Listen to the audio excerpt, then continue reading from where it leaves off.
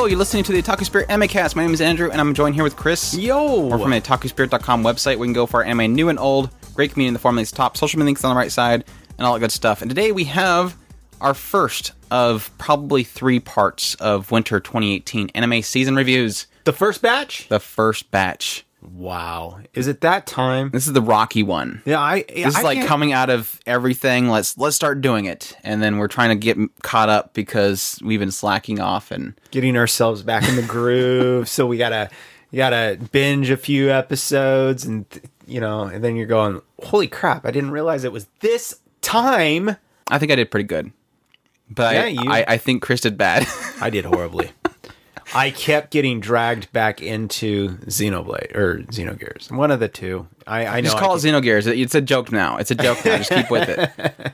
I know that every time I say it, you end up changing me. So, and then you finally get it right, and then you correct it wrong. Good job. But no, I knew that Chris was slacking, so I did him a big favor, and I decided to front load this episode with all the shows that I knew that he wasn't watching.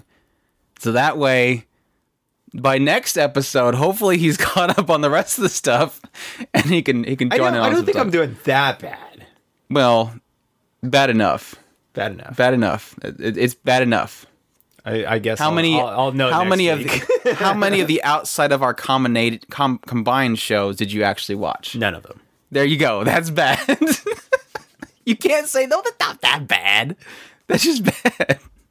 And we had to watch the rest of Death March together last night just because you're like, oh, I need one more. I only missed 2 episodes of Death March. I had caught up. That's still 2 episodes. But I had caught up, did I not?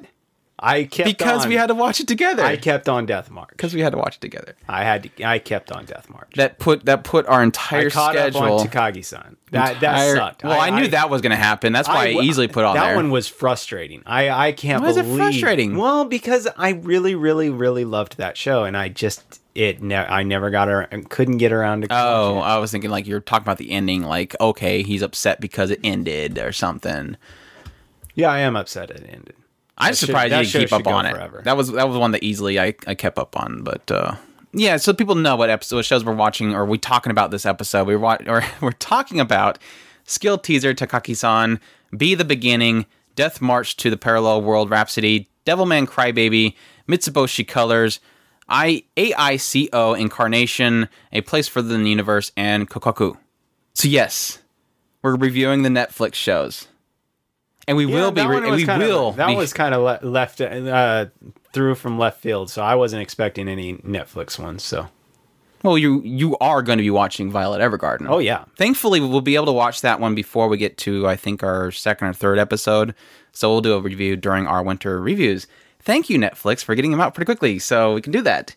But yeah, that's helpful. But yeah, I'm going to try my darndest to keep up on these Netflix shows. Thankfully. This is I'm hoping this is something they'll keep doing, but the only reason we were able to do this is because Be the Beginning, Devilman Crybaby, and AICO Incarnation, those are technically all shows that they dropped, like, boom, here it is, every bit of it. These aren't like the usual, like, Violet Evergarden and Seven Deadly Sins, where they wait a month after the season ends before they even showed up. So that's the only reason we were able to do this. So hopefully that's just an ongoing thing, because then we'll be able to keep up on them. And if I run into anything that blows my mind, and I know Chris will like it, I'll definitely be letting him know to watch them. But in this case, these 3 shows, I know one for a fact he would not care to watch. So as soon as I get a fluffy moe show, he's going to be on it. I'll make sure he's on it. AICO, the Incarnation, that was probably the only one that was pretty close to me telling him to watch it, but I don't think there was enough there. But we'll get into that. Let's start with our first one. Let's do it. I'm right. really excited about talking about this one. This one, for some reason, was never translated when it came over here yet. It's Karakai Jozu no Takagi-san, which I think the manga they translated to Skill Teaser Takagi-san. This one was streaming on Crunchyroll for 12 episodes. Was done by Studio Shin E Animation. The sources of manga. The genres are slice of life, comedy, romance, school, shonen. And this one follows, I guess, Nishikata.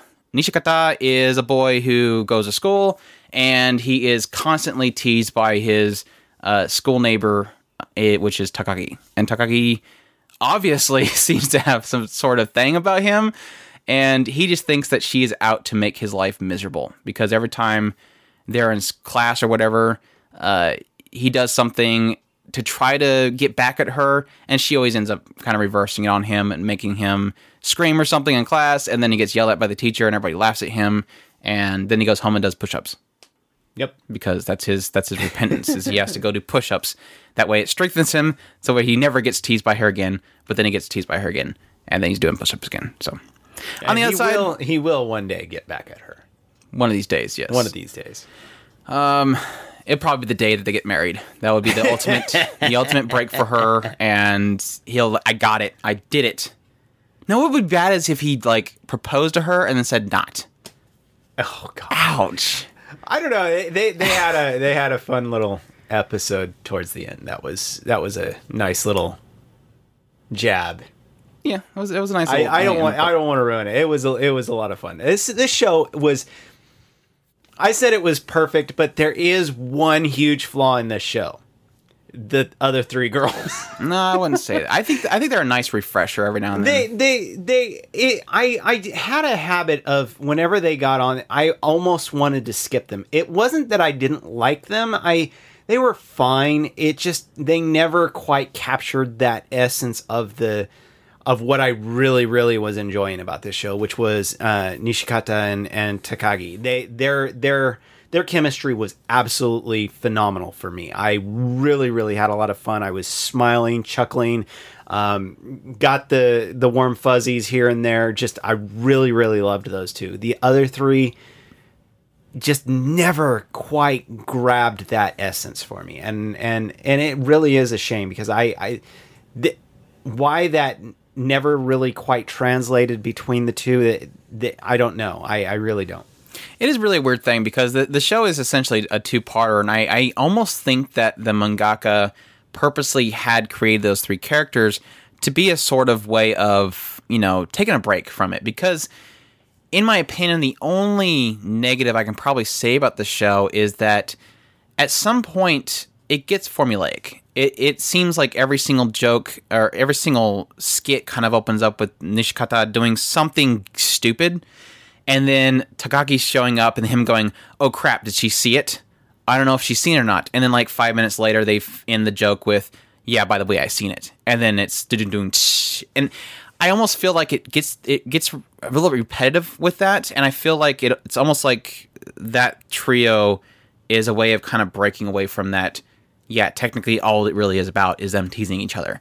And every now and then you kind of need a little bit of a cute moe, a cool down moment. And I think that's what they were kind of most of the time. But I do agree with you. There was several times where they kind of show up on the screen and it's like, I don't really care what they're doing. Why go back to the other two? So yeah, I do agree with you to a point, but I do kind of see them as being a way of having something besides, well, what way is she going to turn around on him this time? Here we go. But at the same time, that is kind of the joke. And just similar to something like Haven't You Heard I'm Sakamoto? That's the joke, and they do it really, really well. It's just every now and then you feel like, have a little fatigue here. It kind of feels like the same thing as earlier. I agree. I agree that the three girls are kind of an offset for the other two. But like I said, it never got to that point. I never got to the point where I was looking forward to their hijinks. I never look forward to their hijinks. I can admit that. It was like, okay, bringing out the popsicles, okay, popsicles, and it's like Nishikata and Takagi, they can have an entire joke interplay about the soda machine. And I would absolutely be enthralled with what was going on with whatever they were doing with the soda machine. The other three, they have their popsicle thing, and I could care less. You're not as cute as Takagi. That's all it is. It's exactly what it is. It's all about Takagi. No, seriously. If Takagi was in that group and Mina was after Nishikata, you would totally be in for that group. No, they did have an interaction with Takagi here and there, and it didn't work. It was. No, I did like the other two couple. That was. I wish they did more of the other couple. Which other couple? They showed him like right at the very beginning. There was other couple that knew that Takagi was after Nishikata. Well, no, they brought him in towards the end. But they only showed like twice in the entire series. Why wouldn't they? Too. Why wouldn't they play cute. off of them? Yeah, they showed up when they were at the swimsuit store. Try on, yeah. And they were like kind of like, oh yeah, we need to go now. And that was a great scene. I think it's like they would have probably been a lot better than the three girls. And not bashing the three girls, it's just that they had a chemistry there that could have been played on, and it really for the most part turned into a everybody's romancing and we're not kind of thing, or really stupid things because Mina is very, very ditzy. But I think the entire show as a whole, getting away from that, is that it nails adolescence. It nails this young love type thing, this teasing between two of these characters very, very well. And it also kind of mixtures in a little bit of that immaturity, because like Nishikata will do something that you're like, that is really mean. Thankfully, Takagi, for the most part, doesn't take it to heart too badly, because there's a lot of really nasty things that he does to get back at her that she kind of just kind of rolls off of her. So I don't come into this looking for like pure, raw, true kind of young love. It does romance it quite a bit. It does make it a little bit rosy, for the most part, because of how I think accepting Takagi is to Nishikata's kind of more immature and cruel ways of trying to get back at her.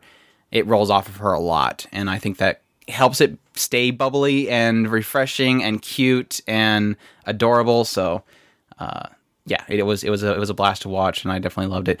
Plus, Takagi-san was voiced by Ria Takahashi, which is so funny because this is like the third show that she's done the Mega Man impression. It's like every character now that she, and it's funny because back when Konosuba first came out, we often seen like the character skits that they had the voice actresses and the voice actor of, I think it was the main guy, Aqua, and Mega Man. I think those three were constantly on variety shows and everything. And she would always show up in her Mega Man outfit. She loved that character. And I never knew how much she loved that character till like every show she's done since then, she's done a moment where she acts like Mega Man. You really think that, or do you think that it's everybody else? You've got to do the Mega Man thing. Because it was like, what was Anime Gataris? She was playing a voice act. She was voice acting a role as a character that was basically Mega Man. It was hilarious. So, and this one, it was a nice little nod to it. Let's just say that she did the laugh. She did the laugh, or the waddy waddy thing. A lot of fun though. There may be a wind instead of a fireball explosion. Instead of explosion. Yeah, definitely a cute little show. And I think if you're looking for something that is kind of young love, comedy, very, very cutesy, I think it pulls it off. I think there's only one other show this entire season that pulled off better than it. So, but we'll get into that eventually. Yeah. Anything else? Nope. All right. Let's jump. Perfect. Yeah. Let's jump into almost. just didn't have those other characters. Be the Beginning. This one was streaming on Netflix. This one ran for 12 episodes. It was an original series done by Production IG. These genres are art. Yeah. Genres are action, sci-fi, mystery, police, psychological, thriller. And this one follows Keith Flick for the most part. He kind of shows up at this one precinct, which is a group of people that, solve crimes and whatnot. And there's a lot of things that are happening in the local area. One main thing being is this killer named Killer B. And Killer B is known for killing bad people and then leaving his kind of calling card on objects, which is like a bee and a couple of slashes. And so they're trying to find this Killer Bee because, with all vigilantes, the cops have to find that vigilante even though they're stopping the really bad, nasty people. I mean, like right at the very beginning, it almost looks like these characters are doing kind of a human hunt. They're trying to hunt down this girl that they let loose, and he shows up and takes him out and leaves his calling card. So anyways, Keith Flick has showed up at this precinct, and he's known as this guy that's really, really brilliant. He has at like the age of 9 or something like that, he cracked this really difficult code, and he's coming in there to help them find this Killer Bee. And so as it's kind of progressing, you're kind of seeing the interesting thing about this entire story is it's kind of telling two stories at the same time. On one side, it is Keith Flick with this precinct as they're trying to find Killer B, trying to find out what's happening with these killings. On the other half, it's kind of a kids in a research facility kind of thing. Like, oh, here's these kids that they were all from when they were really young, they were in this research facility that were kind of molding, basically breeding gods almost like. And they all have kind of weird abilities. They all have kind of side effects to themselves. And they were all being built by the government for this one purpose. I'm going to assume those are the random artwork characters. Stop making fun of the pictures on there. But yeah, and that's, I think, where I first start off with my critique and my praises. I think when this show was crime, drama, action type stuff, suspense, drama, crime, reality area of it, I really liked it. I think Keith Flick was cool. I loved Lily. She was kind of a ditzy, but also brilliant at the same time character. Always kind of throwing people off how smart she actually was. Kayla, she was their hacker girl. She was really, really cool. I mean, all these characters on the side of, the crime stoppers was really cool. I love them. Getting into, the inside job and the taking down something that kind of is above their pay grade, that kind of stuff was really, really cool. A lot of suspense. I was at the edge of my seat whenever certain characters were put in danger. I love that. And then it would flip to the other side where it was the kids that were from the research facility and their magical powers and characters flying around and shooting stuff at each other. Didn't care much for it. I mean, it came to a pretty cool climax with that story towards the later parts of it, and it left me with the hook for possible future seasons was from that side of it, which I was intrigued by. But for the most part, my love for it was the other half, which was the crime, which thankfully was probably 75% of the show was Keith Flick and the rest of the team trying to figure out what the hell's going on with these superpowered people. And so that was kind of where my full enjoyment came out of it. It just kind of was, it got to a point where it was like, oh crap, we're doing this. No, why are we doing this? But it ends up hedging out at the end. I will say though, besides, I don't know if he's actually critiquing or if he's just kind of intrigued by it, I did love the character designs. Overall, I loved all the character designs. I especially liked Izanami, which was one of the first people that you kind of seen the Killer Bee go against. She was really, really cool. Yuna was really, really gorgeous. I liked even Quinn, which was kind of a little bit weird and punky, really liked that design. So I think besides some people like Boris, I loved every single one of the character designs. It was definitely a unique design to them, and I hope I see more of his works in the future. No, I wasn't bashing him. I was saying that it's interesting because you get very contrasting. Yeah, very contrasting. It's Keith.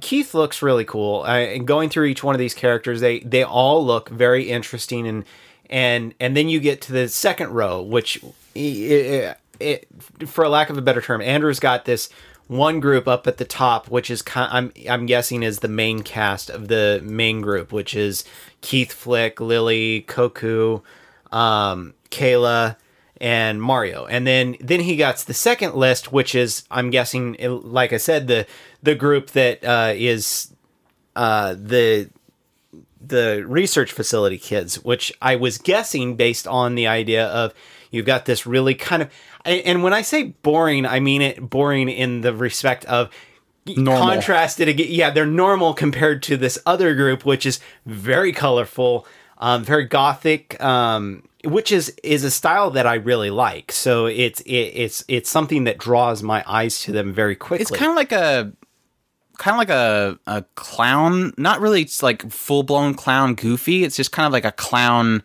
edgy clown, I guess is the best way to put it. Marionette type. Right. Yeah. And I really, really like that. I mean, the first moment they showed up on the screen, I was like, wow, and it was almost like one of those moments where we talk about the joke about the round table moment of a show where the first episode, also out of nowhere, there's a round table, like 50 characters, and they're all talking about what they're going to do. And you're like, oh crap, I'm not going to remember any of these people. It had a moment like that, but I was like, I was more thinking about, wow, that character looks kind of cool. I like the designs. Yuna looks really, really cute. And I'm stuck on this. But then it's like, it sucks because that ends up being the one part that I'm like, didn't really care too much about. The crime drama aspect was the most cool part about it. Which is funny because that would be, when I was going into the show, I thought that this entire show was going to be crime drama. And I was like, I'm not sure if I'm going to really feel this. Is this going to be like, The Perfect Insider, where it kind of just gets a little boring, talky, but it ends up being like really, really cool. So, and I think that was kind of due in part by just making me gradually and comfortably start to like these characters. Like I said before, Lily is kind of a goofball, but she kind of impresses people by how smart she actually is. And then to kind of get attached to her and a couple of the other characters, and then have them into a situation where they're stuck in a building and it's going to get gassed. And I'm like, wow, I really don't want these characters hurt.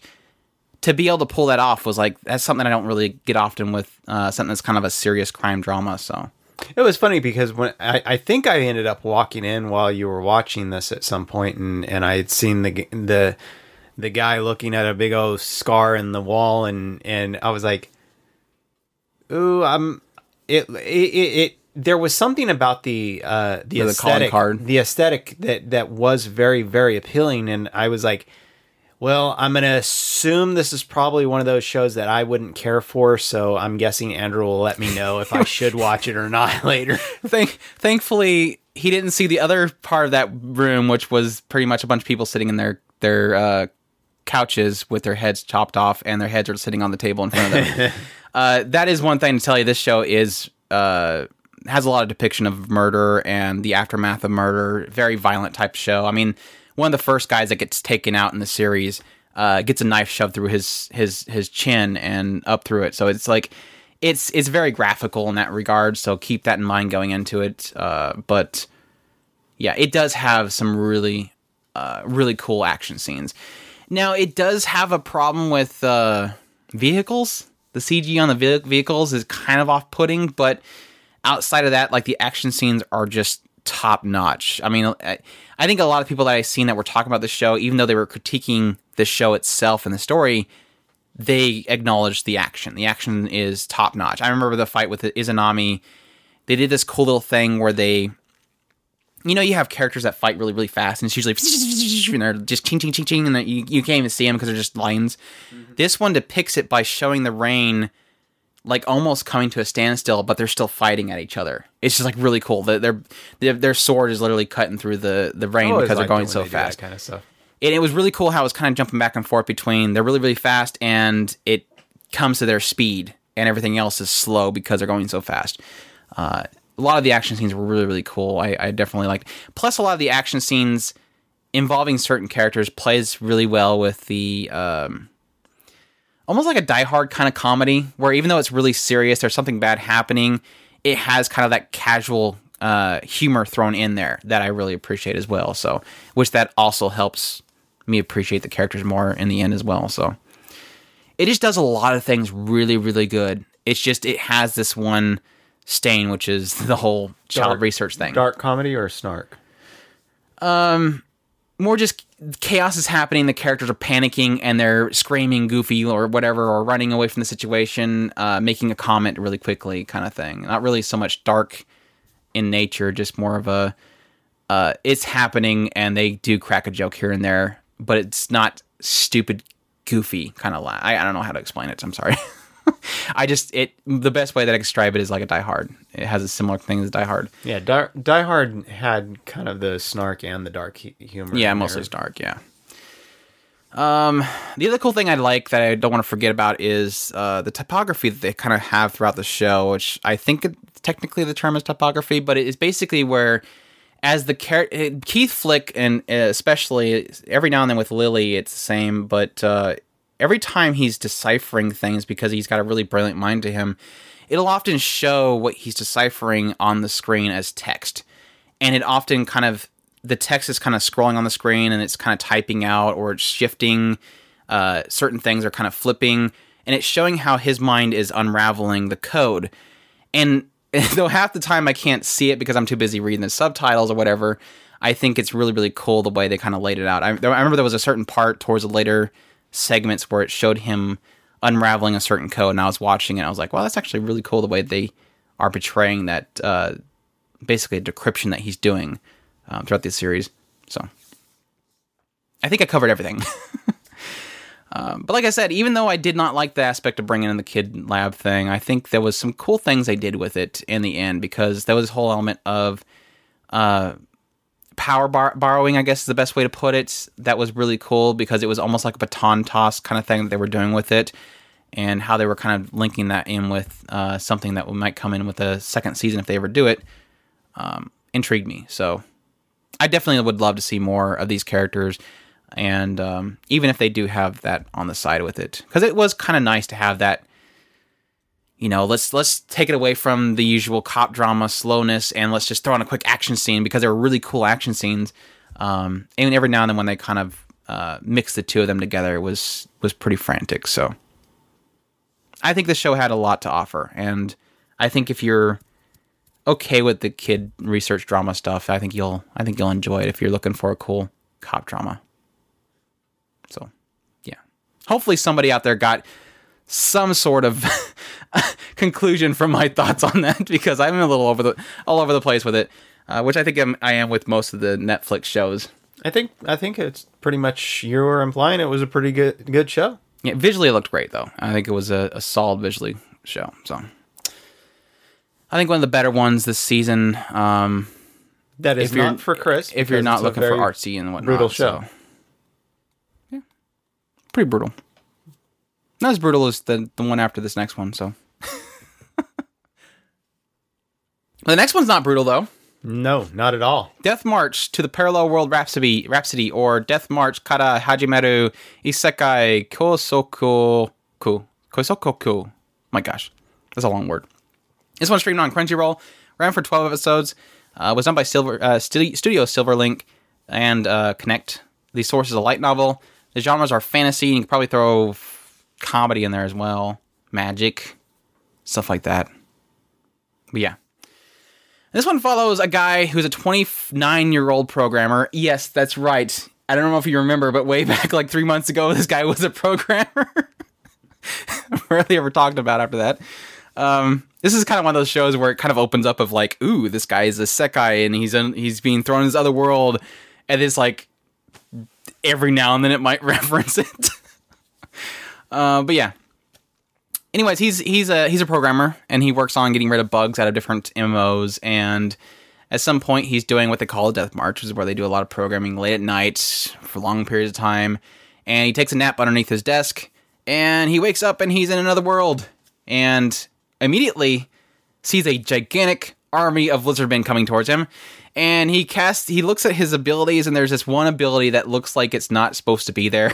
It's a very overpowered meteor ability. I think it was something that they had put into the code just before he got he not died. He transferred. Let's just put it that way. I mean, I think I was assuming that it was one of those kind of cheat abilities that a GM would have just to kind of correct something, just because they can. But yeah, he uses that ability, and it wipes out this entire army of horribly CGI lizard people. And he, it power levels him. Like he has tons of skill points and everything, and tons of equipment that got thrown in his bag. Yeah. I mean, he's basically maxed out right off the bat. His character is actually like a 15-year-old looking character, and he goes off. He's like, okay, he's not quite sure why he's here. There's no way of getting out of it, so he kind of just, okay, let's see what's in here. And so he kind of travels around, quickly meets Zena, who's being attacked by a dragon, saves her life, goes into town, splits up from her, finds some slave girls that are being beaten around, rescues them, goes into a labyrinth with them, fights this nasty CGI, ugly-looking eyed monster thing. Kind of... I guess the best way I could put this show as being in a synopsis into a nutshell is basically isekai, build, slave girl harem, pretty cool guy. The animation. I guess is the best way to put it, because it seemed like really quickly after he picked up these Pochi, Tama, and Lisa, who are all three slaves, kind of helps them get out of their situation. He immediately meets, what was the other girl? Arisa and Lulu. they were slaves. He buys them up, brings them into his little group. And it kind of continuously goes at that route. Nana technically was a slave. I'm like a homunculi anyways, but it's like he's building up this harem. But don't immediately turn us off or skip ahead because you're like, oh crap, I don't want this. I enjoyed this show, and I the best way I can really describe my enjoyment of the show is I think it looks not that great. It moves. It's very off-model a lot. The CGI, when they use it's bad.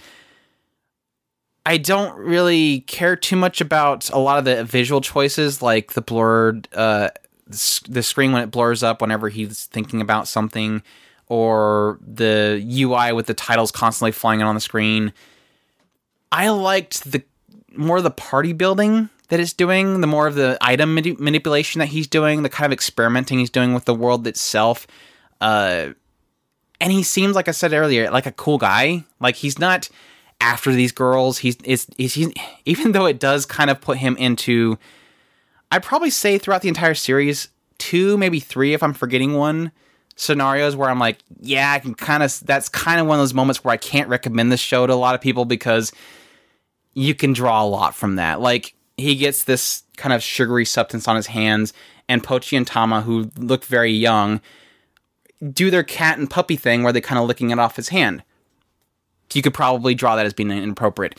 One of the girls that he helps save is the character, the person herself. It's kind of like, I guess to put it the simplest, it's kind of one of those vampire kind of things, like where the character is younger than they actually are. They look younger than they actually are. And that character is after Sato, but he doesn't want it. And I like how he's constantly, like, he gets these 2 slaves, and the 2 slaves they're used to being used by men as being, they're slaves, they're pleasure slaves. And so they immediately think that Sato wants that. But Sato is like, no, put some clothes on. He kind of turns away. It's very respectful how he responds to that. And I kind of want to give it credit for doing that. But then at the same time, in the next scene, he wakes up and he's got a seduce spell on himself. And it's messing with him in order to force him to do something. Again, he doesn't do it. And I like how it plays it out, but I can see everybody else not appreciating that. So I'm mixed on it. I there's a lot of this show that I really like, and I was surprised how much I was intrigued by it, especially how he manipulates abilities. He's manipulating the world, items, how he's building his party, and how he kind of commands each one of the party members to kind of do certain things that will help them, benefit them, and help them to a goal. And those were all things that I really liked. It was like a party building thing, but at the same time, there's a lot of aspects to it that were kind of like, there was really no point to this. I mean, especially the first few episodes, there was several points in it that I really didn't care. There was a whole segment of him going around the town that I was just bored with. So it's really a mixed bag. In the end, I don't think there's really anything special about this show. Nothing special comes from it. I'll probably never recommend it to somebody, but there was tidbits in it that I really did enjoy. For me, I think that this show really had a rough start. I had a really, really hard time getting into this, but once it got its kind of footing, I actually ended up enjoying myself through the vast majority of the show. I want to say it was about three episodes. It was pretty much that entire first arc where he got into there and he did the little labyrinth thing. After he was done with the labyrinth, I pretty much had fun through the rest of the show. It felt like that was its kind of starting point. The second labyrinth episode, I think, is where it grabbed me, because that was when he was really like, okay, Pochi, you're doing this. Tama, you're doing this. Lisa, you're going to be up here. You're going to be doing this. That's where he's like setting up his party. Right. And that it was about that point that it really became something that I was very much enjoying. It felt like it was kind of a mix between trying to find its harem thing going on in an isekai world, so it's kind of like Sword Art Online. Sword Art Online.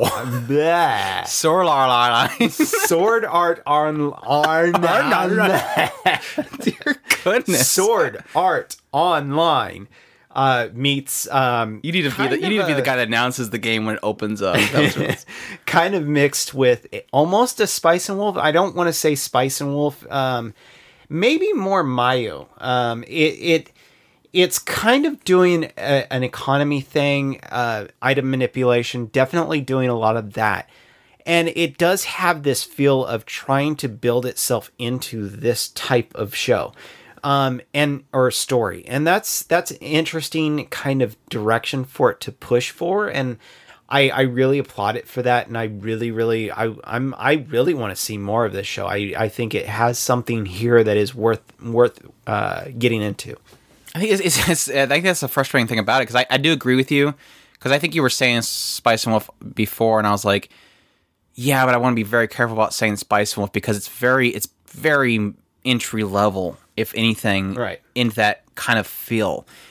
Mayu, I definitely connect with a lot more with it, just because it is a lot more lightweight than Spice and Wolf was, the economy and stuff.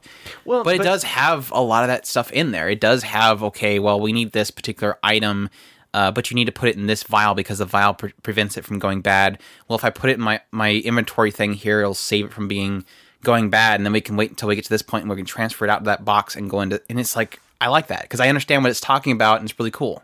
And the only problem that I have with saying Mayu over Spice and Wolf, because it's really hard to kind of peg down exactly what this is. Because that's Andrew's what I like right. about it, though. It's doing something different. It's doing its own thing, yeah. But at the same time, it's trying to describe what it is that this show is trying to do is kind of important, because it's not Spice and Wolf where it's a guy who's going out, he's buying this, and then he's selling this at the next town. It feels like it wants to do something similar to that. But at the same time, it's not Mayu, where it's more high level and talking about cities trading. Yeah, governments doing all. It's not that in any way, shape, or form. But it does have the getting into the actual talking about how things work in the world and how to best use that to get an economy going or something like that. In particular, Sato's personal economy, but yeah. I think that's the frustrating thing most about it, is that this is like a primary example of one of those shows where we go, yeah, if you just go into it and watch the first episode, you're probably going to go, yeah, this isn't happening. This isn't going to take any of my time. Throw it out. This is one of those prime examples that when we watch it, we go, oh, but there's this one aspect of it, and I wonder if they're gonna go after it, because they could possibly do something with this. And so we're watching it and we're going, this is that one element, the party building and the item manipulation. That is the part that I'm like, that's not in most isekai shows. That's not in most of these type of harem isekai shows. What can they do with this? This is obviously what made the Death March light novel be successful, because this is the one thing that sets it apart from the rest. So what do they do here that is so fascinating? And that's what I'm thinking you're on the same page as me. I go after, and I want to know, is it going to do something with it? And I think it does do a bit of it, and I think that's where I'm on the same page as you. I almost want more of it, just because I want to see if it does continue to do this, and if it does get deeper and deeper into this kind of element. Because there was a... it did cute girls. Yeah, if it stayed on model, I think. Well, no, it's one of those things. It's like really cool stuff, and then cute girls. I'm not going to deny that. Yeah, every time that Tama and Pochi say something really goofy and then yell "Nanadesu" or whatever, I'm not completely smiling. Every time Lisa, who seems like she's always stone and stoic, wags her tail and he notes it, is not way cute. Or Nana, who is I recognize her voice. I forget who it was.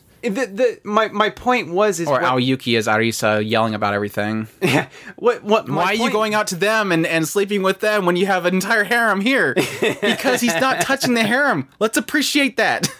What my point is that we got this really, really cool thing that we're really interested in.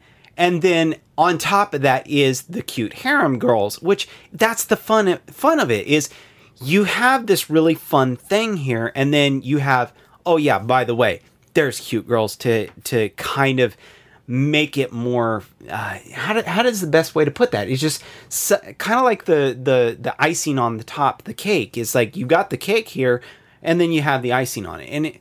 And if you come at it from the angle of, oh, well, this is just a harem with a bunch of girls and isekai, you're never going to get to the fun part of the story, and that's the frustrating thing, is everybody will get stuck on Arisa's night with Sato, and they won't watch the rest of the show. Or changing Nana's foundation.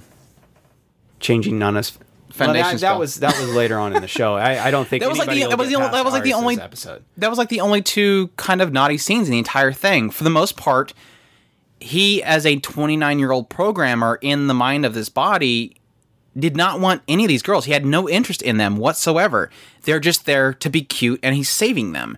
And I think it is there for a purpose. They are cute. They are adorable. They want to, and Arisa is constantly, they play off the joke of her wanting to bag him. But it's like it's not the forefront. That is not the focus of it. It's really kind of they're there to be just cute. And that's fine, in my opinion. I didn't meant it, but I got a kick out of it. Even though we did talk about the fact that it kind of leaves the fact that he's a 29-year-old programmer way back there, it does hit on why he's there a little bit. And I think that's probably something they'll get into way later in the light novel. But I was a little bit intrigued to learn about two other people that were possibly in the same boat as him, and the kind of the idea behind that world and why he's there. They kind of hinted at it a little bit, and you usually don't get really any of that in these light novel adaptations of isekais, so that was pretty cool. I think Arisa and Mia were by far the highlights of the show for me. Pochi, Tama, and Lisa just barely got there for me. They were cute little trio. Were cute at the beginning, and then they just kind of were as a side. I think that's probably more a because they're not as consequence. It's a consequence of the characters and their personality traits or archetypes, and the ones that stand out the most tend to be the more obnoxious characters. And I never got really much out of Mia. She was like the quietest out of all of them, so I'm not sure where you're going with that one. Her humor was the stoic. Her humor works for me. So yeah. I got a kick. I got most of my kick out of just how he was utilizing Lisa and Pochi and Tama. They were basically his attackers. So even though Arisa was way overpowered, yeah, she was. Yeah, a lot of fun. Hopefully we talked on that one a lot longer than we figured we would. It's always the weird ones that I think the thing that drives me to talk about most shows like that is just because I know nobody else in the entire world of anime is going to talk about it. So you might as well get it from us. A little bit extra, because you're going to hear everybody talk about Devilman Crybaby. They probably already talked it to death by the time I got to it. So, yeah, next one is Devilman Crybaby. This one streamed on Netflix, ran for 10 episodes, done by Science Saru as a studio. And the source, of course, is a very old manga. And the genres are action, demon, horror, supernatural. And this is basically a reimagining of the Devilman story. I know that there's been several adaptations of this one, and this one kind of has a different take in certain characters and what they do, and they added a few new characters, but I don't remember really anything about Devilman back in the day, so I apologize. It's so long ago when I watched it. That's basically the problem. But yeah, so I jumped in this. I knew what this was. I know what Devilman is. I know it's just pure sex, violence, blood, guts, demons, biblical references, all kind of jumbled up in one, I don't apologize, bucket of vomit. But it basically follows Akira, who Akira has a friend from his childhood named Ryo. And at some point, they kind of get separated. Akira goes and lives with this the family of Mika. Mika is a friend of his, and their family is very Bible Belt almost. And he's living with them, and they're taking care of him. And at some point, Ryo shows back up, and Ryo says, "Hey, Akira, I need you to come with me." And he tells Akira about the fact that he went off to some way African jungle with a professor, and that professor suddenly went crazy talking about how he's going to change into a demon, poured gasoline on himself, lit himself on fire before he could change into a devil, and then Ryo had to kill him. And so Ryo's got into his head that everybody has this potential of, that everybody has a demon that could possibly be in them, and he wants to release them. So he brings Akira to this club. He says it's like this Sabbath place, this Sabbath party where demons kind of gather to consume humans. And he starts kind of running around and stabbing people, and he gets all this anger kind of flaring up in the room. And then suddenly people start turning into demons, and they all start slaughtering each other. And all in hopes, it seems like Ryo has this hope for Akira to turn into one of these as well. And Akira ends up, I guess, being possessed by this demon called Amon, and turns into a Devilman and just destroys everything. And so from then on, Ryo and Akira are kind of, school life during the day, and then at night, it's Akira and Ryo going out to find demons and having Akira kill them as the Devilman, because he's this rare case of a person possessed by a demon, but still retaining his human heart. So that's kind of the gist going into it. And of course, through this transformation, Akira kind of turns from being this wuss to being like this really cool, dashing guy that's really athletic, which he wasn't before. The only thing he really kind of retains from him, his old self, is his memories and the fact that he is, as the title would suggest, a crybaby. So he cries a lot about things. But I guess that's kind of the point. He has this human emotion that is a little bit more heavier than most people. But yeah, at the same time, there's kind of some side stories. You have several of the characters as like this little group of rappers who go around rapping stuff. There's Miki, who is his childhood friend, who is athletic and does running. There's Miko, who is a friend of Miki's, who kind of finds her as a rival, but also kind of hates her for how everybody calls her Miki as well. She can't kind of get out of Miki's shadow. But yeah, mixed in there is tons of nudity, sex, beheadings, demons, blood, guts, everything. So yeah. Okay, I'm probably going to get a lot of hate because I'm probably going to be the only person out there that says anything negative about this show, because it seems like this is one of those things you're not supposed to touch with negativity. So I enjoyed it for the most part, but at the same time, there was a lot of it that I hated. I did not like the style at all. I hated how the style constantly changed. I hated how the character models were constantly looked...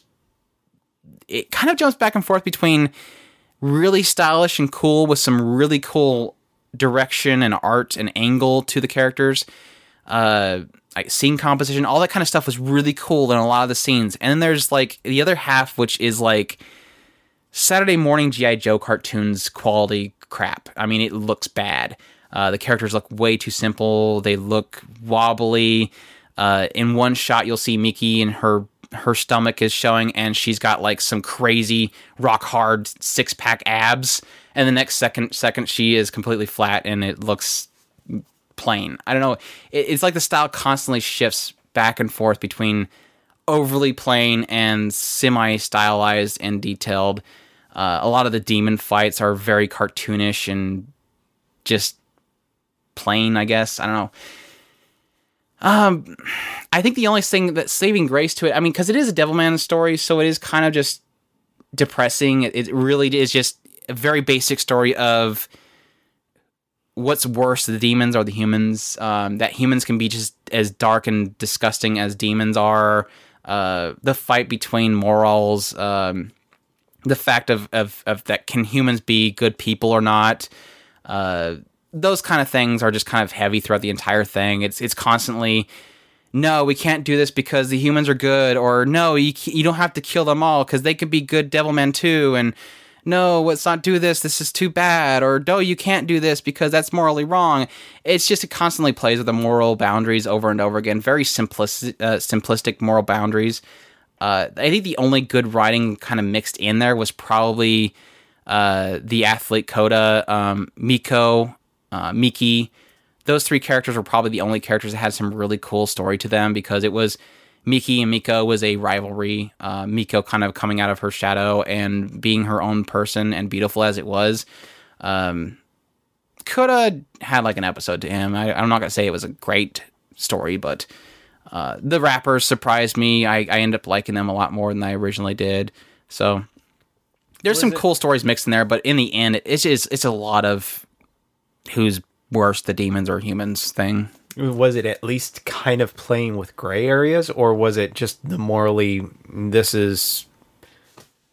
You say it was kind of Akira simple. was the gray area, really, is what it is. He wasn't totally pure, but at the same time, he wasn't evil at the same time, so... He was the Devilman. Everybody else was pretty much black and white. It's obvious this is good and this is evil. And a lot of them bounce back and forth, but for the most part, it's they're evil. They're evil or they're good, constantly back and forth. Okay, suddenly Miko's being good.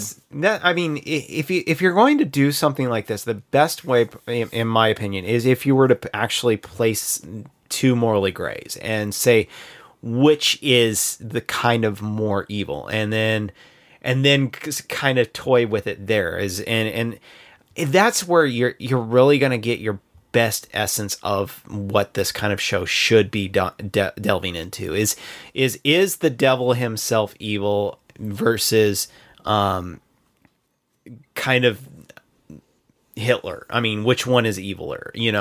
I mean, play with that area. Not saying bring Hitler back and play with Hitler. I'm saying use that as a way to... You can use that U-Haul. That island U-Haul. No, I think it eventually kind of does something with it. I think it just takes too long, because for the most part, the very beginning episodes, a lot of it's just kind of go out, kill the bad guy, and then come back in, and go out and kill the bad guy, and come back in. And it kind of towards the later part, about the only thing it really does with it is that it kind of gets to the point where it's so chaotic, you don't really know who to kind of root for anymore, because it's like, who to vote for? Do you vote for the demons or do you vote for the humans to live in the end? I guess it's really the thing. But at that point, I'm so uninvested, because it's pretty much, it's a Devilman story, so it's kind of, I guess I don't want to say because it's a Devilman story, I'm going to spoil things, but it gets to the point where you just really don't care anymore, just because all bets are off, I guess, the best way to put it. And I don't know. By the last episode, I was like, I don't care where this is going, because it's gone too far that you don't really care anymore. But apparently there's more to it, so I've never really kind of looked into that far, or at least that I remember. So if you're looking for crazy violence, sex, nudity, no holes bar, definitely go check it out. Like I said, I think half the time it has some... Yeah, I think half the time it does have a cool style to it. I think just the other half was just off-putting, and in the end, it doesn't really do anything that's satisfying, so... It is, but at the same time, I do appreciate for the fact that it kind of does what you don't expect it to do. I mean, it's not rosy in the end, and I give it credit for that, which I think that's something that I probably always give him credit for, so... Let's go to Rosie then. Let's do it. Which is Mitsuboshi Colors. Mitsuboshi Colors, this one streamed on High Dive. It's streamed for 12 episodes, done by Studio Silverlink. The source is a manga, and the genres are slice of life, comedy, and shonen. And this one follows the Colors, which is Yui, Sachan, and Kotoha. And it's three girls who live in the big bustling city, and they have a club room that's in kind of, I guess, a park. I think it's hidden in the park. It's somewhere in a really big park. It's quote unquote hidden in the park. Yeah. Yes, very good point. Nobody's supposed to know where the clubhouse is. I think at some point they got a big old controversy of somebody knowing where it's at. But yeah, they just kind of... Their goal as the Colors is that they go out and keep peace in the town, save the people of the town, and quote they solve... Unquote, keep the peace. They're doing a good job, Vic Chris. Yes, they are. And they solve different cases that usually Oyaji gives them to kind of solve big problems of the city. And then they go back to the club room and talk about how boring it is. And then they go back out and they do another case. Yeah. So you have Yui, who is kind of the... they claim is she's going to be a replaced straight man of the team. So she's soon to be retired straight man of the team. Sachan, who is kind of the hyper Genki, likes to call poop inside of stores all the time kid, who has a really adorable, goofy laugh. And then Kotoha, who plays video games a lot, even though... She sucks. Spoilers. She sucks at games. That was like the funniest part of the entire series. Was like, by the way, you suck. And she's like, what? You're always stuck on the first level. What was it? They were talking about weaknesses or something like that. Yeah. But yeah, that's basically the gist of it, is them solving crime or solving cases and just being kids goofy and whatnot. I want to say this. I think the thing that drew me to the show, before we get really into anything, I'll pass off to Chris. I think before we get into anything, what drew me to the show was the art style on the cover sheet, or the key art, looked a lot like Strawberry Marshmallow.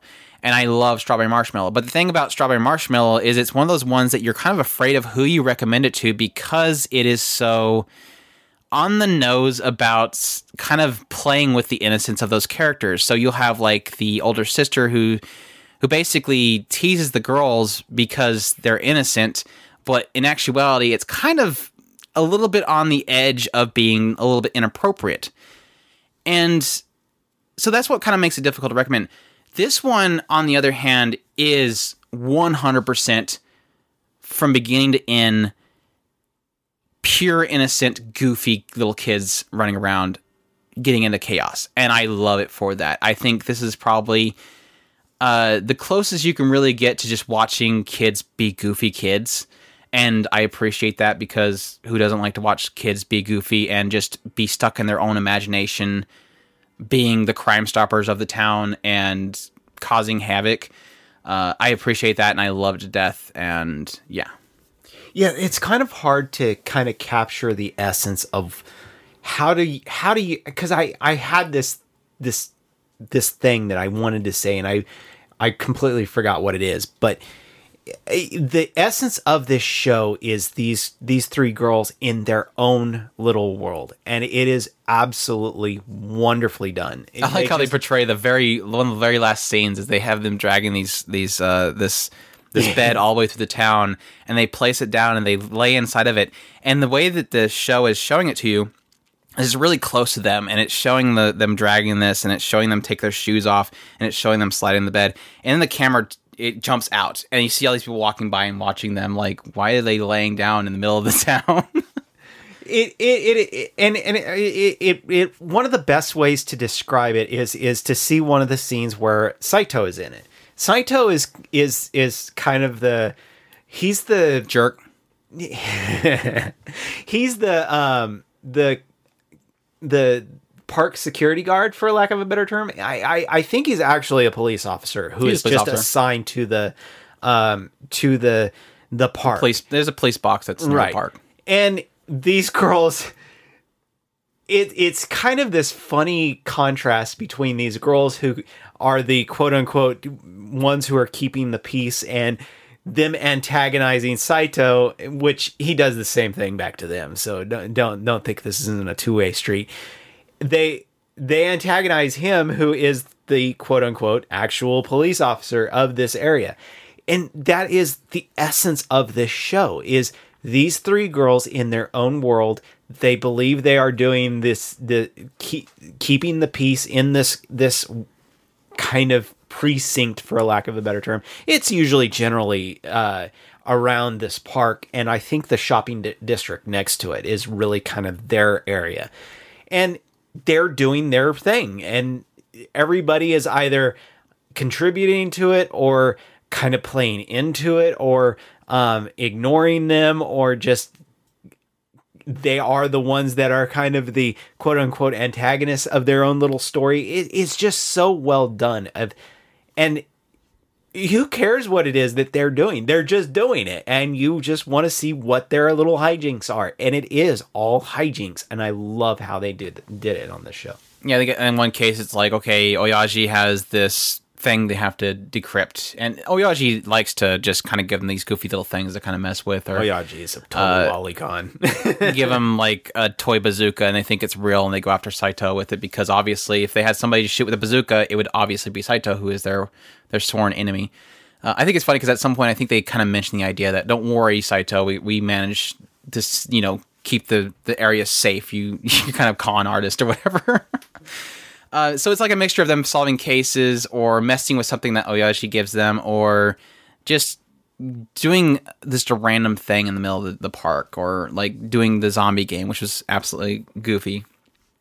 I think I can't really think of another show that really kind of captures that same kind of, I guess, pure freedom of childhood. Like they're not going to school. They don't. I mean, they do go to school.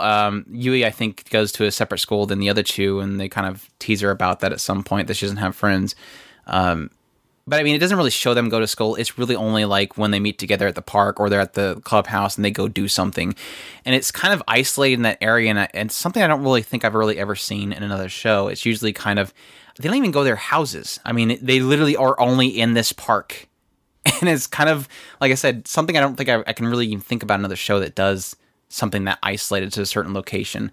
And it's a real blast. I think it, like I said, I think it really does capture just these goofy, innocent scamps that are just running around the town, going to the well, I guess they did go to the museum or zoo, or the museum, because they wanted to get in the rocket. They wanted to steal the rocket, and the guy kind of walks up there and yells at them through the window, and kind of gets this little grin. There was a lot of fun though. I really did love this group of kids, and I am sorry to see them go, because this is probably one of the most, I think, besides one other show, probably my favorite of the entire season. So it was an absolute treat. And like I said, I was drawn to it from the art style, and I got way more than I was bargained for. So I think the zombie was the absolute perfect example of what this show is. It is an encapsulation of what is fun about this show. Just the brilliance in how it was written, how everything kind of worked out in the end, the kind of the fun of the kind of knowing how this should end and how it actually ends is kind of undermined. It was really well done. It's a really well thought out little story that they pulled off in the end with it. I get a lot of kick out of that, because it was like they're in their own little world. They make this little game, and then they start kind of handing out these papers. And then it's so funny how their innocence and their being in their own world kind of affects the people around them. They're kind of like, let's do this. All right, let's do this. And they kind of go along with it. Or that lady has their baby, or their little kid that was with them, and the kid wants to do it. So the kid grabs the paper and starts handing it out. And how kind of everybody kind of starts going, hey, why not? Let's do this kind of thing. They're kind of infecting everybody in a, not so much the fact they're making them zombies, but they're infecting them and kind of drawing them to do something besides their usual mundane lives. So yeah, it makes you want to do the same when you're watching. So yep.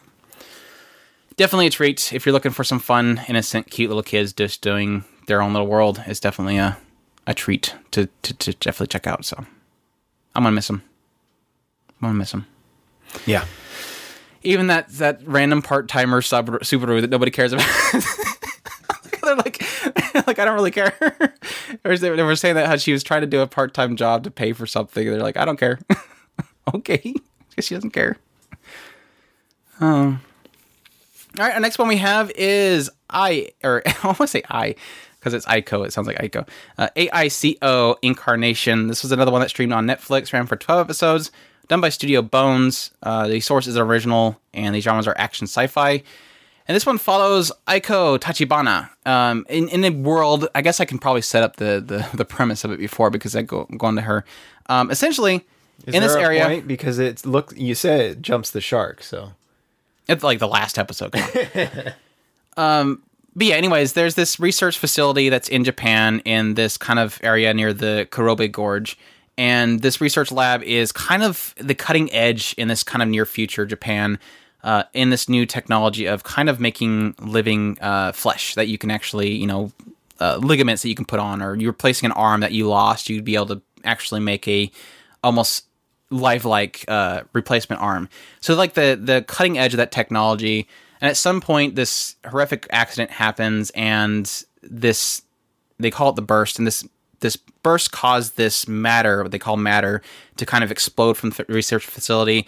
It pretty much covers this entire Kurobe Gorge. The government kind of seals off the location, and so yeah, mankind's kind of trying to recover from that. So this kind of jumps a little bit forward. You kind of follow this girl named Aiko Tachibana, who she is just recovering from an accident that happened a couple of years before, where she got in a car accident with her dad, lost her dad. You kind of find out that she lost her entire her mother and her brother from the burst incident that happened. So she's lost everybody, which really sucks. But so she's currently recovering. She's kind of in a wheelchair. She's kind of learning to walk again. And at some point, this guy named Yuya Kanzaki, he transfers into the same school that she's going to. And she's kind of trying to come to grips with the loss of her family. So she's going to go get her stuff from her house. And Yuya kind of comes along to help them because they've kind of talked a little bit. And at some point, he realizes that somebody's following them. He grabs Aiko Tachibana and they run off together to this other kind of zone of the town. And you come to find out that Aiko Tachibana, her body is actually made of this synthetic material that they were researching at this plant. And that her family, her mother and her brother are still alive back inside the in this area, which they call the central point or something like that, and within this matter, and that they want her to help them go get her family back and to put a stop to the matter. And yeah, it kind of goes downhill from there because you kind of find out that when she got in the car accident with her dad, what happened was that she was being placed into a body transfer, basically. That she was going to have her brain removed from her destroyed body from the accident and put into a synthetic body while they fixed the other body. And that triggered the burst. And it gets crazy from that point on. I won't go into the rest of that stuff. But their whole point is that they have to gather this team. They're going to go into this area filled with the matter and try to reverse what happened. So, yeah. I think I explained that correctly. Yeah, this show, I'm going to pretty much be on the same wavelength as I was with Be the Beginning, where I liked a lot about this show. Actually, probably I liked a lot more about this show than this isn't like a 80-20 that I was kind of talking with Be the Beginning. I really liked the concept that they were kind of building with this world. I love this whole story behind Aiko Tachibana, what her family was going through, the research facility, what triggered everything. I think what this show does so well is that you're starting from this point where you're meeting Aiko. They're going into the place where this matter is at. And they're constantly kind of showing you her dreams and her flashbacks of what happened when she had the accident, what happened when the burst happened, everything that she kind of recalls seeing. But also, she has a link to the matter itself, so she's seeing more things about what happened there slowly through her dreams. And Yuya is kind of watching on a regular basis because they kind of do this little... the tech in this kind of story is kind of cool. Using this kind of dream syncing thing so that he can see what she's seeing in her dreams. And it's constantly kind of telling the story about what happened back then, but also kind of slowly shifting perspectives to the point that you kind of get the whole story about what happened. And for that reason, I really like this story. At the same time, it's mixed with this whole thing of going into the matter area. Everybody's on roller skates. They're riding around, shooting things with lasers. And then they go to the next area and they're sliding around on their rollerblades and they're shooting more things with lasers. And then it goes into the story about Aiko Tachibana and what she's revealing. So it does kind of have the element of being a mixed bag that I love a lot about this show, but there's a lot of things that's kind of like, okay, it's a little repetitive. I think, again, it is a thing of trying to mixture the story with the action and the back and forth. But in the end, I really did like the story they were kind of telling.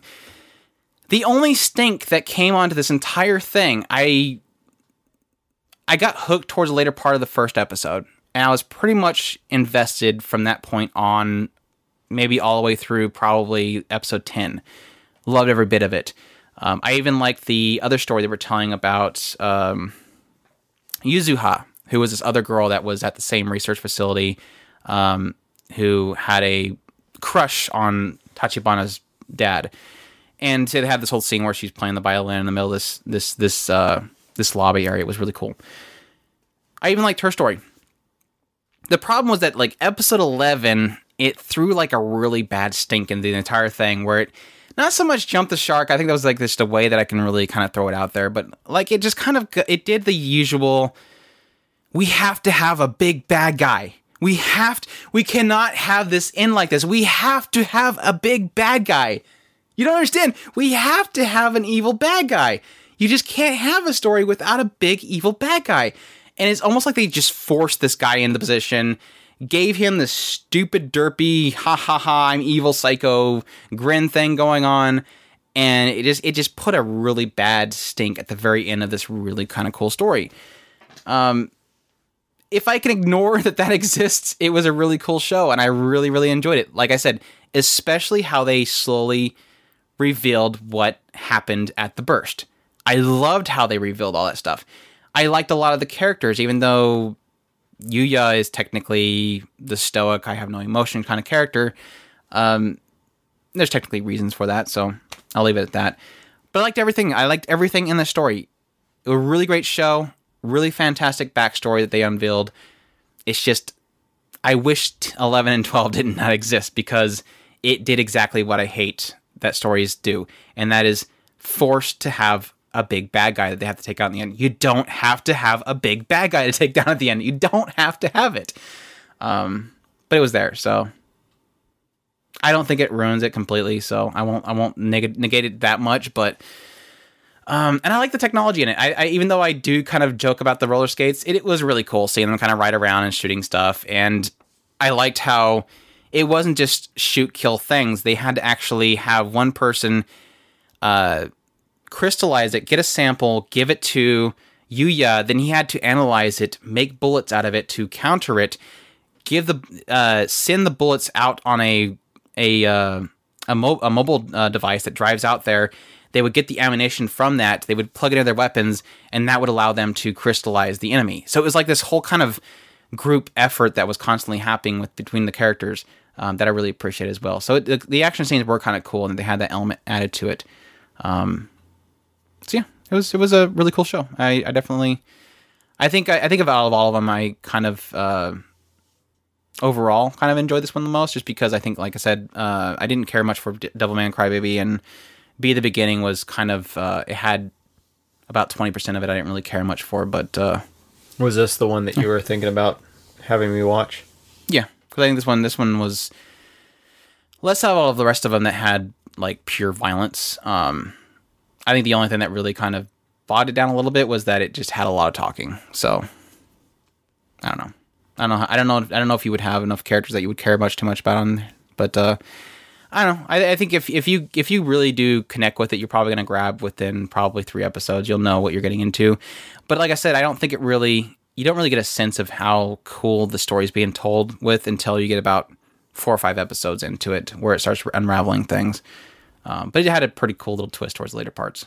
I think it did plenty that was away from my expectations than I thought it was going to do with it, because it technically has this whole thing that it lays out at the very beginning of, like, okay, she was in an accident. They took her brain and put it into the synthetic body, and then they put her the synthetic body had a brain in it as well that they implanted into her body.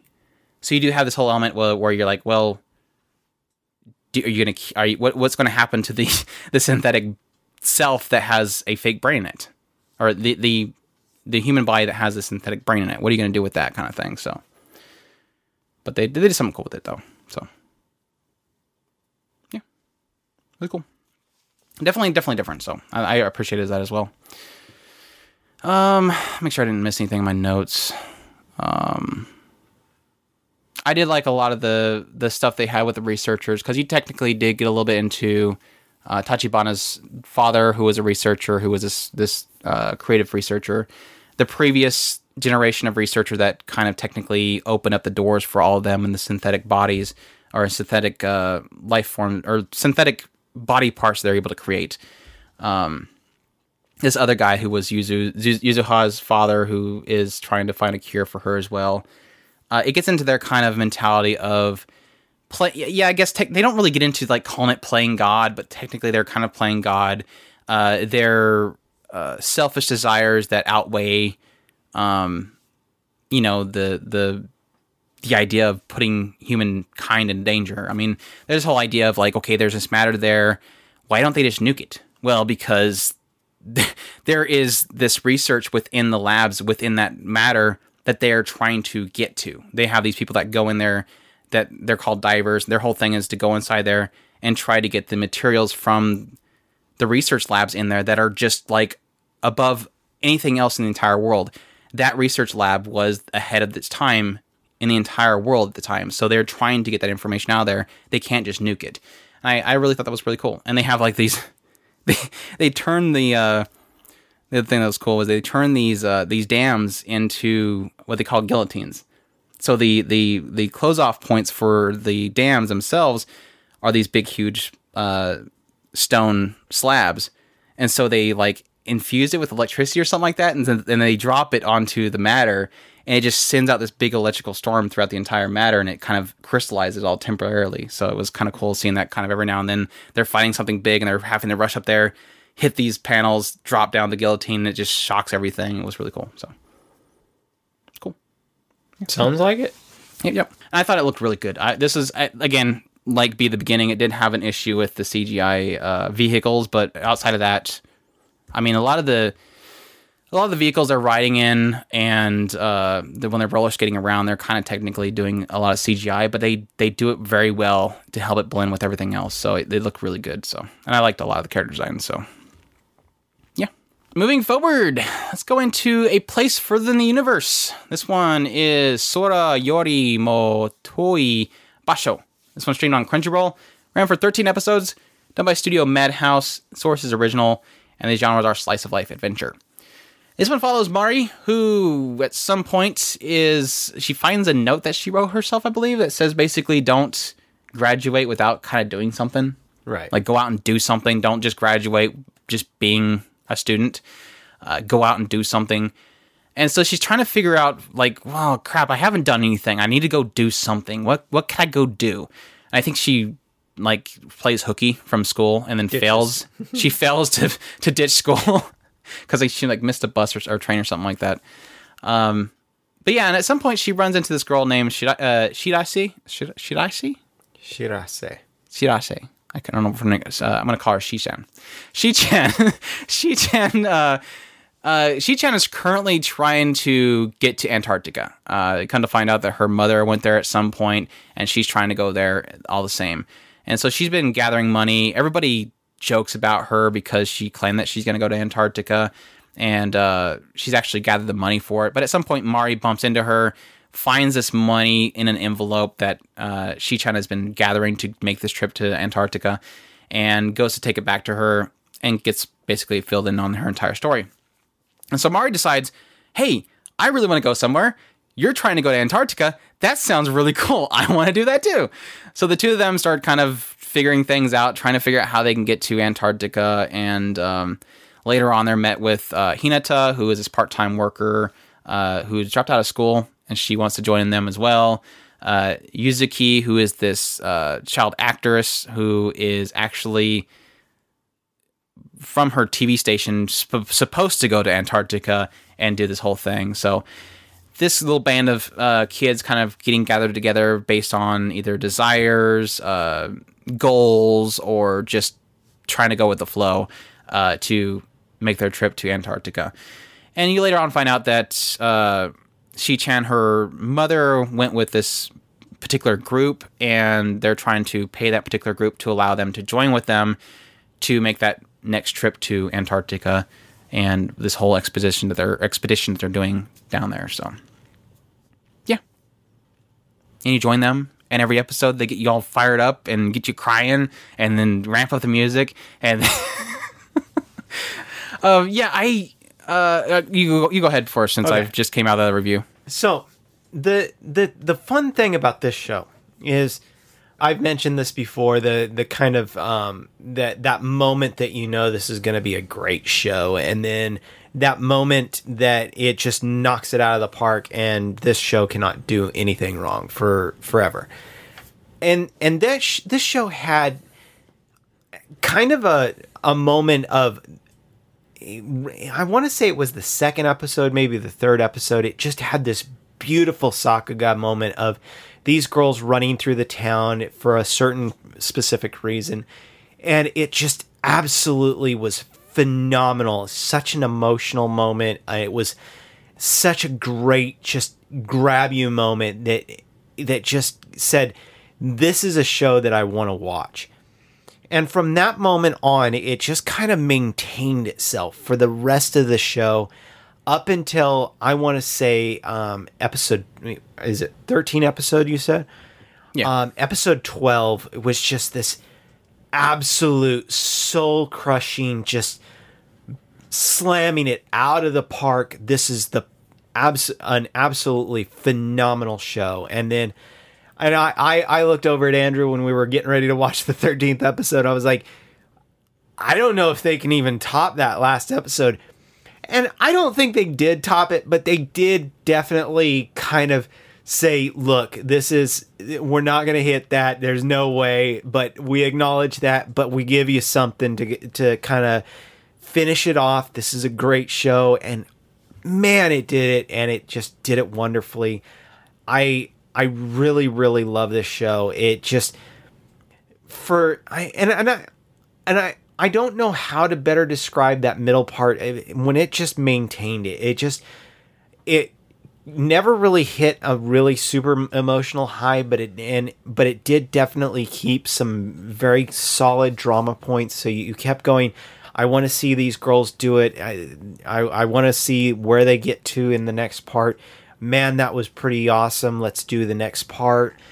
So it definitely maintained that all the way through. So you never really feel like you're getting these kind of, it wasn't a kind of draw. It just kind of maintained not a high. A good solid storytelling through the rest of the show. Does that make sense? Mm-hmm.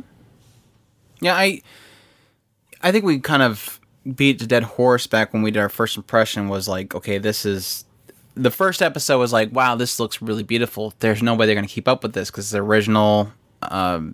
I don't see this really having a huge backing or anything like that. There's nothing here that says this has to work out. And that's usually the case with a lot of originals. It's like, it's usually them trying to state something. They get a quick a passion project gets thrown out there or something. But you never really have like, who's backing this? What's going to make sure this succeeds? I think the fact that it's Madhouse is probably a good sign to it. It's Madhouse isn't really going to mess around with something that's going to be to their name. But it was a huge surprise that even like going in the second and third episode was like this. I think it was the third episode. I think you were saying that as well. As this whole running through the city whole segment was like, wow, this looks like movie material right here. This looks just the lighting in the background, just them turning the corners and running around. The music's ramping up, and they're running through these different alleyways, and every single part of this whole segment is just seems like it's perfectly woven to create a perfect scene. Like I said, it was literally like I was out of a movie. And I don't think it really hits that pinnacle of quality ever really again, but it does constantly keep to these really great shots, these great moments of these characters. There's this mountain point where they're at this kind of mountainside, and there's this morning light coming up. There's still plenty of moments of this show where it's like, okay, that's really gorgeous. Or when they're on the boat and they have this big splashing wave that hits them. I think there's all these really fantastic moments that are kind of sprinkled throughout there, but nothing really is like to the epic quality that certain segment was. But that's nothing negative to it. I think it served its purpose, and there was plenty of other great parts in the entire series. Every single episode seemed like it was... I guess if you can give it any negative, it's probably the fact that every episode seems to have like some really high climaxing point, and they make it a point to get to those climaxing points. But I don't think that's really too much of a negative to it. I think it just has a beat that it's trying to get across, and it gets that point across, or it has a character that's going through something, and it gets that point where it's resolving it, or maybe passing it on to another episode. And every single one of these moments are very high in emotion and or comedy or drama that me personally I got completely enveloped into, because if this show did anything perfectly, it was probably just giving me this group of kids that I want to see every week. I made a tweet at some point. It was at the point where they got splashed by the wave. I took a screenshot of each one of their stupid faces, and I posted on Twitter, and I said, I love every week spending time with these stupid kids because I love them to death. I want every week to have a moment to spend with these goofy little kids because they're fantastic. I wanted to see them succeed. I want to see them have fun together. I want to see what they're going to do, what they're going to achieve. Sadly, there can be only 13 episodes. I would love to see them kind of go on to college or whatever because they're so much fun to be with. They're a great mixture. They have a great chemistry going. Yuzuki is very insecure about herself. Hinata has kind of a deep-rooted dislike for burdening people or people being burdened to her. Shiraise is just kind of socially awkward, and she has issues with accepting help from others. She has, of course, her past that she's dealing with. Mari is kind of just hyper ginky. I'm trying to find something to do with my life before I go off into college or whatever. They all have their kind of point that they're trying to get across through the entire series, and it kind of hits those beats throughout the entire series one by one, or sometimes their own little problems kind of butting heads. I remember specifically with Hinata and what she was dealing with, kind of clashing heads with Shiraise at some point. So, and yeah, I think kind of mixing that in with kind of the exploration of what it is to kind of make one of these trips. I don't know if it's like 100% true, but I know a lot of the stuff they were kind of dealing with was really cool to kind of get some kind of insight into. I remember especially when they were talking about how they make these trips through the blizzards, how they can keep an eye on where they're going and the directions they're going. I thought that was kind of cool. How the boats get through all this ice. I thought that stuff was really cool. The life on the boats is dealing with seasickness. Technically, we didn't think they were ever going to actually get onto a boat at some point, but they did. They did go there. Spoilers, but it was a lot of fun. It was a great little trip, and like I said, I loved making that trip with these kids because they were a treat to be with every single week. Interesting to note that the director was Atsuko Ishizuka. Who did Chiaha Furu, No Game No Life, Pet Girl Sakura-sa, and Suki no Waltz. The script was done by Juki Hanada, who did Beyond the Boundary, Nichijou, Love Shinobi on Other Illusions, Soundophonium. So there's obviously a reason why this show did so excellent. It had some really great people behind it. So if you know those people, definitely check it out. Or if you love this as much as we did, definitely look at those other pieces of work because they are definitely of the same caliber in most cases. This one would be one of those that'll probably make it into a top list at some point. It's one of those shows that I think has a message to go out to people, whether you it's and I think it'll resonate with a lot of people. It's a story about these girls breaking through, like Andrew was saying, the ship breaking through this ice.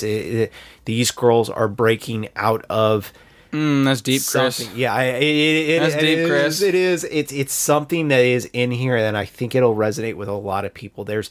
Each one of these girls are breaking out of something in their own way, shape, or form, and even some characters that may not be in the main cast, they're breaking out of their own selves. There was I think a lot of points where it technically is doing things that are not unique. Like, yeah, you do have a lot of cases where there's a character that never had friends and thus doesn't know what friends are like. We've seen that a lot of times. But there was a lot of cases in this story that they were dealing with certain things and they did it in a way that I wasn't really expecting. Like, there was a particular character the character was jealous and that character pushed away. And I liked how the response was to that push away. I thought that was a fantastic scene. A lot of these scenes where these characters are confronting something, a certain character being reintroduced to people from her past and how another character responded to that. These points were like, holy crap, there's so much emotion in this room right now, and it's coming out of the TV screen and hitting me. The way that they portray those scenes are just amplified by both the music and the direction of the cameras and all that kind of, not the cameras, but the perspective of the scene itself is just very well done. That like I said, you can find it cheesy that every single episode has one of these crescendos or climaxes. but every single one of them resonated with me, and I was sucked up into them. So now, if you haven't gotten it, okay, it does some really good episodes. Does this really awesome Sakuga scene, which was very emotional, by the way. Emotional episodes, which kept all the way through. And then when I say there's a soul-crushing episode 12, I do mean there is a soul-crushing episode 12. So, yeah, you like the drama and you like the shows that are going to hit you and they're going to hit you hard. That's what this show is. I do agree. Of all the shows this season, because this was a season that was touted as being a big letdown. A lot of people thought there was nothing in this entire season. This is that one show. This is that if you take nothing from me, if you don't take Be the Beginning for its crime drama, if you don't take AICO for, like I said, that kind of weaving the backstory that it did with some action mixed in there, if you don't take Mitsuboshi Colors for these cute little kids that are just in their own little world, take A Place Further in the Universe. This is the one show that I say, if you're gonna miss out on everything else, don't miss out on this one. This was the gem of the season. This was the one that, there was a lot of people that got a lot out of the PV. I didn't really get much out of the PV. I got Madhouse Original, and that kind of got me excited. But it was really what they ended up telling with this entire story. The characters that they brought out that told me this is the show of the season. This is the one that you can't miss. So, this will be the fighter for the. We'll see for the rest of the year, but this will be one of the fighters, definitely. I mean, it probably so far easily is going to be the original's top pick there. So we'll see what else this year can pull off. Right. I mean, we're all for things pulling off more because that just means we get a really excellent we year. get an even better show. Yeah, exactly. But it is definitely a treasure that I agree. If down the line we're talking about slice of lives or stuff like that, it's definitely going to be in that list as a top pick. I don't know. Slice of life is a tough one because I think I'd love to eventually for us to do a slice of life episode, but it is one of those ones that we would probably have to kind of split into 3 categories. Well, to not make it a really long, because like a lot of anime has slice of life in the genres. We would really have to kind of distill it, I guess the best term, kind of quantify it down to a simplified matter. Otherwise, it would be way too big. But that's why I was saying split it into 3, maybe 4 categories. You've got the healing, you've got the dramas, you've got the comedies, and then you've got what? There's like fantasy sci-fis now, or slice of life. That's what's kind of crazy. Like with Grimgar Fantasy Ash, we claim that one to be the pinnacle of fantasy slice of life because that show was about living in a fantasy world. Flying Witch. Yeah, Flying Witch has magic in a slice of life. Mayo technically has not really. It's not too heavy slice of life. It's more economies, but you know what I mean. Yeah. Our last show we have is Kokkoku Moment by Moment. This one streamed on Amazon, ran for 12 episodes, was done by Studio Gino Studio. This is one of the first. I think Gino Silent Oregon was their first one. It was one of the first ones produced by Twin Engines, which is going to be huge here soon, which we were kind of talking about in our last podcast. The sources of manga. The genres are mystery, psychological, supernatural, drama, and seinen. And this one follows Yuri and her dysfunctional, broken family. Mm-hmm. She has a brother who is being categorized as being a NEET. He doesn't work, and he just kind of sits home and plays video games all the time. Her father, who is, I think, just lost his job because he got injured or something like that.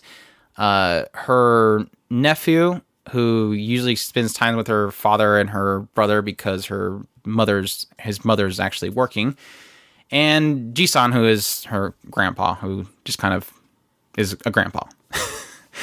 At some point, they're supposed to go pick up Makoto, who is her nephew, and they decide to send Tsubasa, who is the NEET brother, because he's not doing anything. Why not? So he has to get up and go out there and go pick up Makoto. And as he's coming back, this group of guys in a van jump out, and they kidnap the 2 of them and run off. And then they call up their family and say, okay, we have these 2 and we're going to kill them unless you bring this, or you bring $1 million.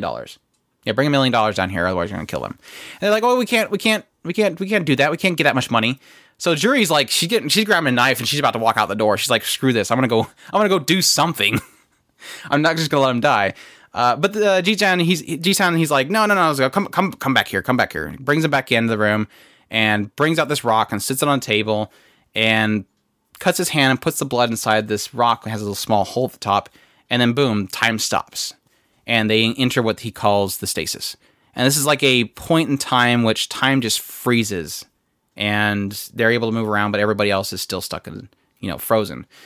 And they decide they're going to now go to the place that the hostages were at, grab the two of them, and pull them out as they're frozen, and the bad guys are frozen, and then bring them back home and then unfreeze time. Well, when they arrive at the place in question, these other people start walking around in the same location and attack them because they're not frozen also. So there's obviously somebody else that can exist within the stasis as well. And what they quickly find out is that as these band of bad guys that are attacking them try to kill one of them, this thing that Ji-san calls a herald shows up. This big, huge, colossal kind of floating monster crushes the guy's head that's nearly killing somebody. These heralds show up whenever somebody is threatening the life of somebody who is still frozen, that is not able to move around the stasis. And so there's kind of this little question about what is the stasis? What are these heralds? Why does this other group of people have this ability to join the stasis as well? Why did they end up in the same still fragment of time that they did, which is kind of unbelievable. All those kind of questions are kind of thrown in the air when they start things out and trying to save the people that are kidnapped. So, yep. Yeah.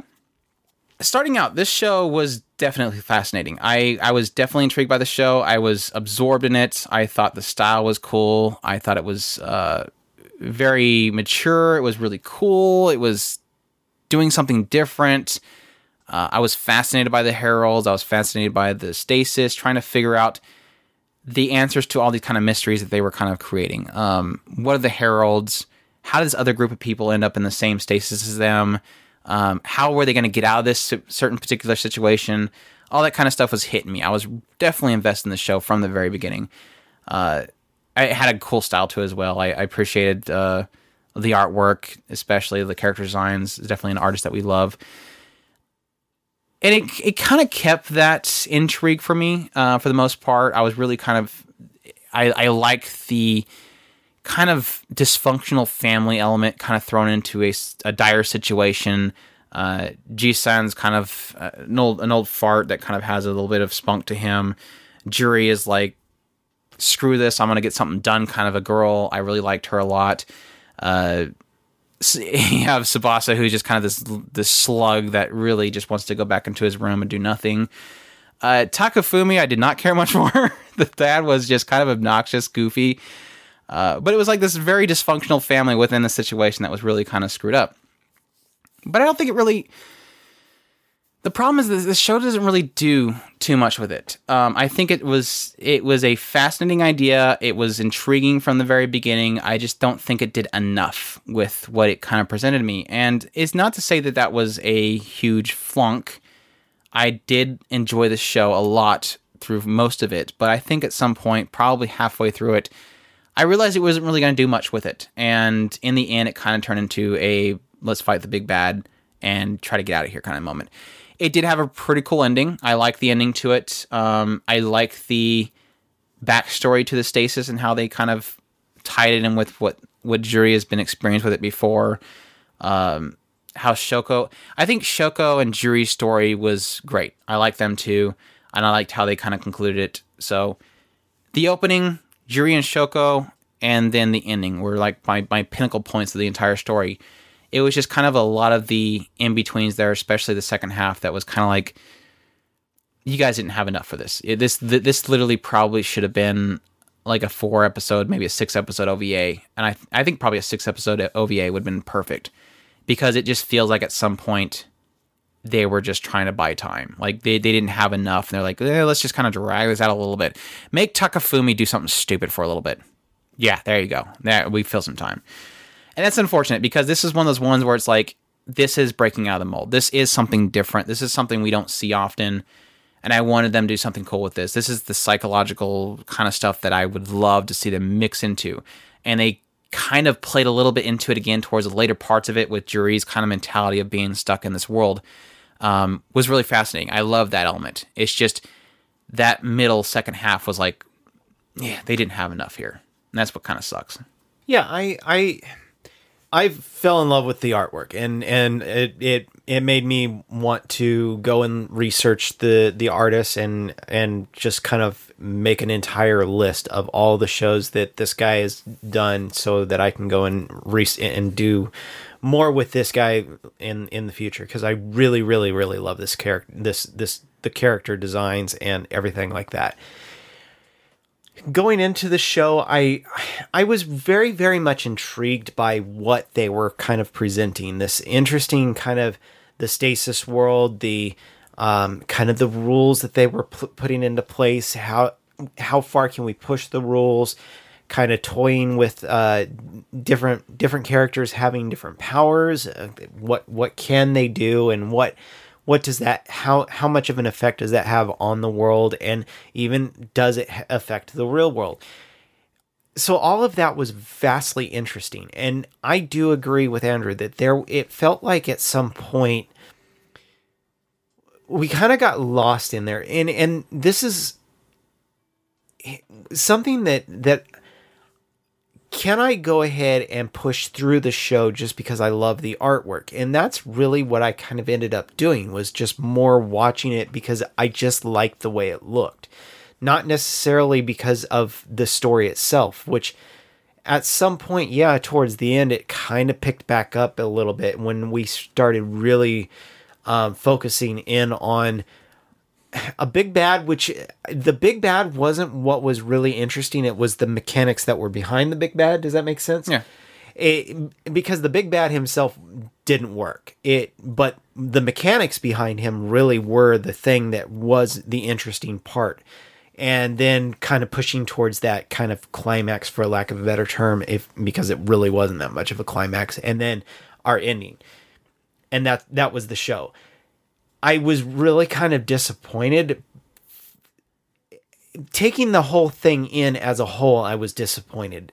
I wasn't disappointed by what I got out of it. Does that make sense? The moment was not so much a drag. It was just kind of when you look back and said, well, I didn't really do anything in that episode, and that's kind of unfortunate. Right. But yeah, I don't know. I don't really have too much. I mean, it did. The other problem that it really kind of suffered with was towards the later half. It was kind of off model a lot. The characters, I think, in the late last episodes, a lot of the characters kind of like, wait, that's that character.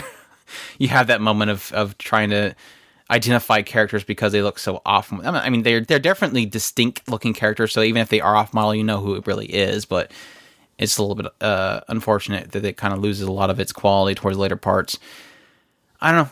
I can keep being it, but yeah, my later point really is, yeah, I agree. It's not that the moment to moment was lacking, because I was still kind of intrigued they were going to do something else. It's just one of those things that at the end of the day, you look back and you go, because the entire time I was waiting for it to do something with this and it didn't do it, I turn around at the end and go, crap, you ended up not doing anything with this, and that kind of sucks. But it was still intriguing to the end, and I definitely enjoyed it for that. So. Yeah, it's one of those. How do you place it? I mean, it's like it's just above interesting. I mean, that's about the best I can say. Is cool experiment. Yeah, it was cool. It wasn't one of the top shows of the year, but it was interesting for sure. I really liked it. I just wasn't the best. It has a sexy outro. Yes, definitely. Yeah. I mean, the artwork alone, I really enjoyed. So, but it goes into the frustration of, is it this guy? Is it him that's the problem, or is he just getting caught up? Because that's what 2 shows for sure that we know of, that for some odd reason he gets him in, and we go, dang, this looks great, and then towards the end we're like, what happened there? I mean, the artist? Yeah. I just hire him. They just hire him, and then everybody destroys his work. Yep. I mean, like I said, I didn't really get... I got a hint of it with the character designs throughout the show, but it was really just the outro that I'm like, that's his artwork. Like, the rest of the show, he's got an artwork that you just cannot keep up with. Like, Wizard Barristers, the first episode, totally seen it. Just couldn't keep up with it, so... Yeah. Like I said, I think it was a cool experiment, and I wish that they did something more with it. I think it was still intriguing, especially for the first half. It's just it kind of didn't really do too much with it towards the later parts. And it, like I said, had a cool ending, so... Had a call back to the first episode 2 also, so that was cool. But yeah, that's all the show that we have this episode. This first parter of our winter 2018 anime season reviews. Like I said, we'll have 2 more parts. Maybe we'll kind of even binge some shows just to make sure that we can watch or can review some other ones. We'll see. And like I said, we still have Violet Evergarden, which will thankfully release this week, that we'll be able to binge watch and get that in the reviews as well. So that's cool. We hope you guys enjoyed this episode, this one of the winter 2018 season. If there's any of these shows that you really enjoyed, definitely let us know. We'd like to hear people's feedback, or if you disagree, I guess you can keep that to yourself, because just joking. We actually are more interested in hearing what people like about things that we end up disliking. So that's like Devilman Crybaby. If you really love that show, definitely tell me why. I like to hear what people like about things, and that's much more intriguing. So definitely let us know in our little forum post for this particular podcast episode. You can get the link from our article from the page on the front page of otakuspirit.com. Hope you guys enjoyed, and y'all take care. Os!